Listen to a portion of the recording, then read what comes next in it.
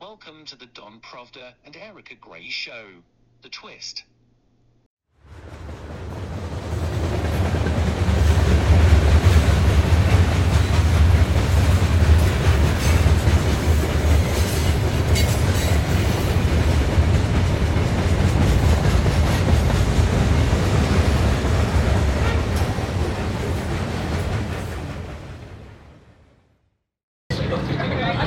Welcome to the Twist News. I'm Erica Gray. And I'm Don Provda. Well, we're heading to the event in Paris now. And we're going to be taking a cab from Grand Central to Kennedy Airport. We're really excited about this event. How about that? Do any of you envy us? Paris. Yes. In springtime. Paris. And we're going to be with diplomats. And we're going to have lots of questions, and we're going to be filming while we're there. But Don, you had an interesting event this week at a synagogue. You want to talk about it? And you listened to Alan Dershowitz.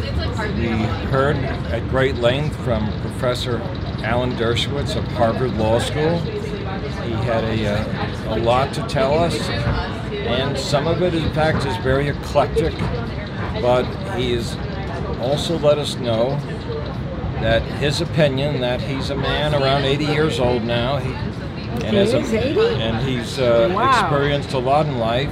He feels the system in America is systematically anti-Semitic, and he has endured and grown through this system. Of course, he's achieved and done very well with his life as a professor and lawyer and as an author. And he has expressed certain views, including that which is Jeffersonian, and that if one side is against it and the other side is for the issue, he said, let the other side fix it. The other matter is, and we're relating to the big event, the big demonstrations rather in Israel, yes, is that he explained the Constitution of the United States and its changes. We had a president named Andrew Jackson. He believed that judges and prosecutors should be elected. In Israel, which is a new nation, it's very simple. They have a different system. And the government appoints prosecutors and judges and ultimately Supreme Court judges, which is not different than the United States of America. And therefore, the West does not understand Israel, and likely what many do believe, and it is true, he feels that the demonstrations, the massive demonstrations, are politically activated. It's a political matter. And he reminds us, Erica, that Israel is truly a great democracy, and proof of it is the demonstrations were peaceful. People were not sent to prison by demonstrating their beliefs. And finally, let's go. It's like amazing. Nobody was killed. Nobody was assassinated. That was a really good point, Don, is his view about how the demonstrations show that Israel is a democracy. But the nations are so quick to point a finger, to say something bad about Israel that they don't say about other nations, but of course they pin this kind of nonsense on Israel. I mean, do you see that contradiction with other demonstrations? I mean, are they talking about the protests now in Paris? Right. And does that mean that thousands are protesting? The retirement age is being raised by Mr. Macron, and there's a lot of anger right now in Paris where we are going. I hope people are not being arrested or killed. I do not know. I doubt that is happening, but it might be. But I realize the demonstrations are also over a law that they feel would be undemocratic. But I think what the nations are doing is making the fact that the protests are happening to begin with, making it almost seem as if Israel is unstable. Well, it is not unstable. It's a very stable nation. And by the way, the stable nation. It's most powerful nation in the world right now. Rocking with a remarkable economy. Little Israel is strong. Little Israel, it is a little giant. Little Israel, the size of Vermont, which many people cannot even fathom, surrounded by Arab countries, by the way. It's not in the Midwest. It's not in New England. The camera has a mind of its own. It's all of a sudden doing what it wants. Take a look, but Israel is in the Middle East. You might have heard of nations like Jordan, Egypt, Syria. They're surrounding little Israel. And they are strong, and they have a different system of government. They have a different system in the judicial.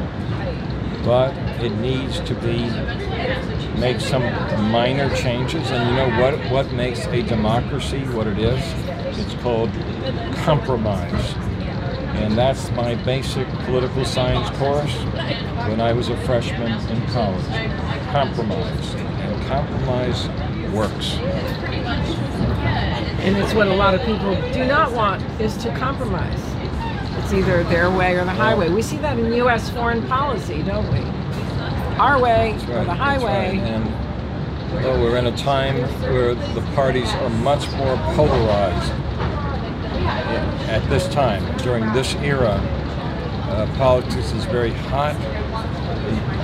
The parties are divided. I thought there was a glowing time when I was a young man, when Ronald Reagan was the President of the United States. Well, I'd say about 45% were not happy about that, but there was a Speaker of the House. His name was Tip O'Neill. When I walked through the hall, I had to look up. He was about 6'5". He was a Massachusetts Democrat, and he understood compromise. And he knew he's going to have to work with Ronald Reagan, and he's going to have to work with Dick Cheney. And in that first term of Reagan, who said a lot got done? Tip O'Neill, the Speaker of the House. Yeah, but we don't see that compromise. We don't really see compromise. Seeing it less now. Seeing it a lot less. There's a real contention between the Democrats and the Republicans. And now that we're at midterm, with about 2 years away from the national elections, it'll probably get a little fiercer, and of course politicians are very wary about public relations as well. You know, Don, I wonder, the way we're doing a train talk, wouldn't that be kind of cool if we do a plane talk? That would be great. We're going to be in the plane. I hope nobody would think that we're hijackers of this plane. We can do a plane talk. This isn't a gun, this is a microphone, Erica. Okay. Yes, no guns. Yes, we can guns do, in the plane. We can do a plane talk. Right, okay. Plane talks. Train talks. And we respect democracies, including one that we're going to, France. France taught us a great deal about democracy. Right. And, but it's part of the European Union. Very strong member. Very strong EU member. Yes, part of the French-German axis. We see the French as being serious movers in EU politics. Serious players. And you're going to see that, Don. You're going to see the EU flag, the commemoration to Jean Monnet in Paris. well, I believe we could even go see the Jean Monnet house. well, So does he want us in his house? Don't call the police. We're Americans. We'll have to go to the embassy and be bailed out. So it's going to be very interesting. We'll see the French presidential palace. Of course. It's Europe. It's old nations. America's a new nation, and we're still in the midst of this great experiment called democracy in the United States of America. Yes, and it is an experiment. It is an experiment. And it's ebbing and flowing and right. not always necessarily totally democratic. But we're also going to be at the Berlaymont, and we'll be filming from the Berlaymont. And that's the headquarters in Brussels. And we're going to be at the EU Parliament in Strasbourg. Exciting. Yeah, and we'll go to the hemicycle. I've been to the hemicycle. It's pretty large. Strasbourg, with its influences of France, of course, it is part of France, but the German influences from the past. Well, the French wanted it in the treaty at the time that Strasbourg would be the seat of the EU Parliament, but there's a big tiff over the parliamentarian. There's also a parliament in Brussels where they meet, but then they have to take all their belongings and go to Strasbourg once a month, and they're not happy about it. So there's talk of the seat being out of Strasbourg and in Brussels because it would be easier for Brussels, but the French won't have it. It's enshrined in the treaty. And there was many years ago, Don, there was this within the European Union as it was forming and as it was adding different amendments and clauses through the different treaties. There was the buildings. There was this fight for the headquarters. Where would the Parliament be? Where would the Commission be? Where would there's different buildings and different, and everybody wanted it to be in there. European Central Bank, I remember when that was formed, there was a little bit of a thing over where is the European Central Bank going to be in the countries. So the countries actually want one of these buildings. And of course, Brussels, you read the list of 100. You know about the 100 list, right? Well, the 100 list is your movers and shakers in EU's affairs, their books. And many of those from the 100 are from Brussels, from Belgium, several of them at least. So great influence, great names in those books. We're talking about Simone Weil. Yes, and I've been honored. I've met Guy Verhofstadt, who's in the book, and I've Charles interviewed. de Gaulle is one of the. Actually, I questioned Verhofstadt, so I got to ask him a bona fide question as a journalist. But I really got to question Andrew Duff, and he's in it, and he's the European Union's constitutional specialist. He is a leading federalist. He was president of the European movement. And president of the the Federalist Union. Union of European Federalists. That was a mouthful. And they have so many of these things going on that it gets confusing. So I was very honored to actually get to question two members that are in that list. It's an impressive, and you're right. Gerard D'Estaing. Charles de Gaulle in there. And of course, Simone. Yeah, we were talking Simone Weil, one of the a Jewish great writers, great female writers in the history of France. And she's really, really celebrated as well. But she was in the EU Parliament and president, female president, and Jewish. That's pretty noteworthy. Remarkable life. And in her book about the European community or the European Union was commemorated in the list of 100. So that's really a hall of fame. Absolutely. One name after another. And the influence of writers is real. Mm-hmm. It's a country that reads books over the centuries. Victor Hugo on the list, yes. by the way. You might have heard of him. Victor Hugo, in fact, his heritage extends to many other nations. The French Protestant movement that filtered out to other nations, including England, America. And there are people in this country who still call themselves Huguenots. Interesting, Don. That's what I love about you. You have wonderful historical facts that I do not. Okay. Including a lovely lady from we're in Connecticut this time. Joanne Woodward speaks about that occasionally. And when we are in Paris, we're going to go and check out the Jewish Quarter, and we're going to check it out in Florence and in Rome. And you want to check out at the Vatican, in a part of the Vatican where they have see if they have certain Jewish writings. Have to be allowed into private libraries, so that might be difficult, probably with reservations. But I know it's there, including rare editions of the Talmud are in the Vatican. There's no other way of saying it. It exists, and the Vatican has, it's estimated, the largest library in the world. Is that accurate?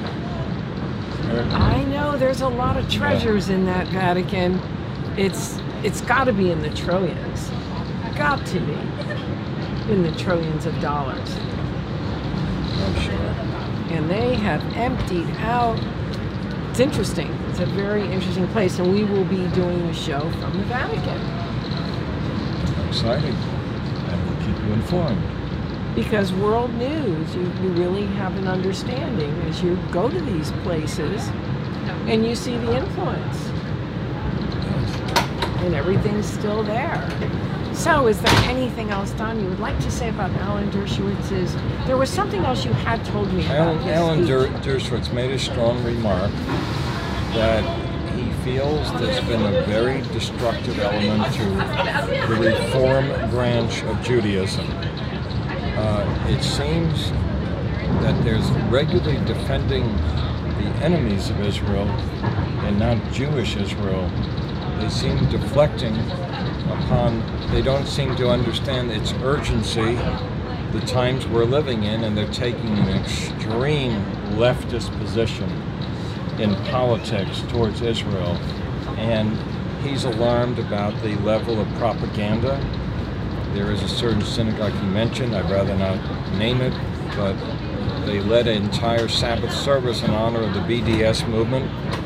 And that is surely, it's not our views on this show. And I find that rather tragic, but Mr. Dershowitz expressed it.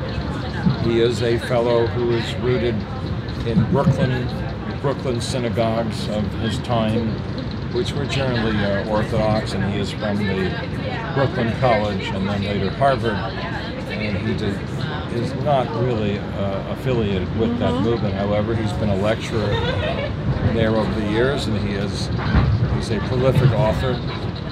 He's not a stranger there, but he's very concerned about their level of leftism at this time.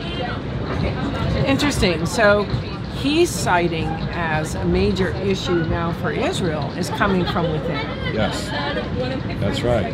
And where the leftists want to pull Israel. And where exactly, what's their vision for Israel? I don't think there is a vision. I think there's an attitude that we have to make peace no matter at what cost. And if it's a two-state solution or territory is ceded to the Arab world, of course not everybody is the same in that movement. There's difference of opinion, but it's become very, very leftist, and in quoting a Mr. Netanyahu from the past, an effort to achieve peace can become a tactic where it is not peaceful. It's simply a tactic in negotiations, which does not secure security for the tiny state of Israel. So peace at any cost is what they want. Is it because they really are kind of bunny huggers where they really just want peace and it's that very leftist liberal attitude, or is it more of a victim mode? There are people. Is it victim mode? No, I think there's people who believe that give back land, go go back to pre-67 times, this will achieve peace, which would be it's almost critical. It's a tiny, can't give back land that has been achieved after the 67 war, after our nations wanted to destroy Israel and did not succeed. We don't believe in giving it back. In addition,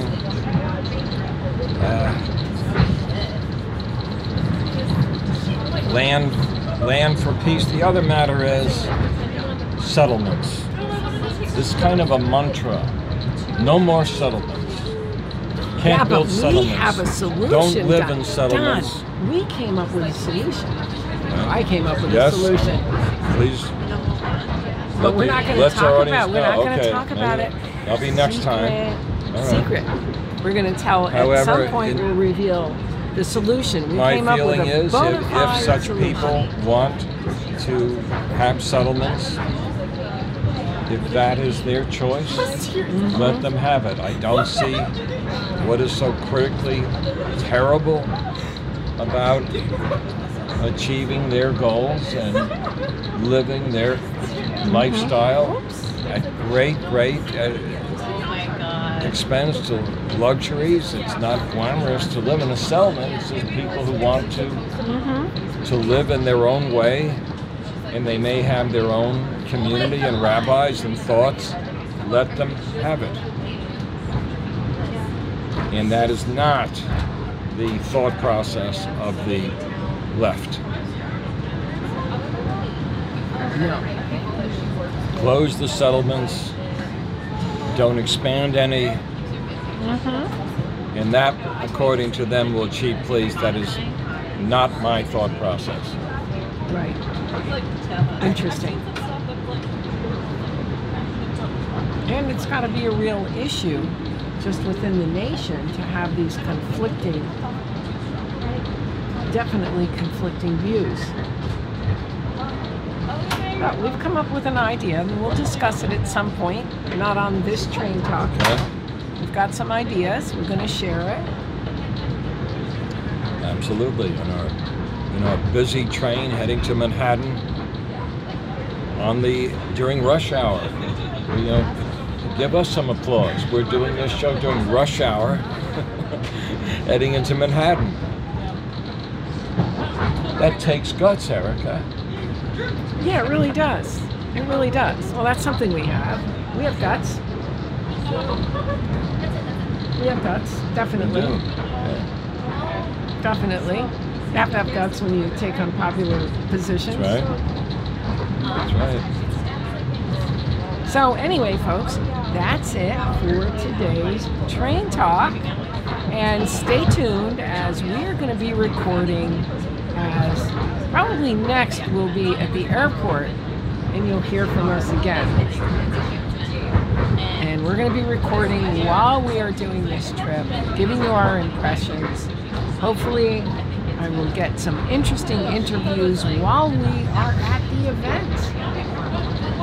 And meanwhile, if you don't subscribe to the Twist News, subscribe and check out our Amazon store, and stay tuned for more Don final words. Shalom, shalom, shalom. See you in Paris.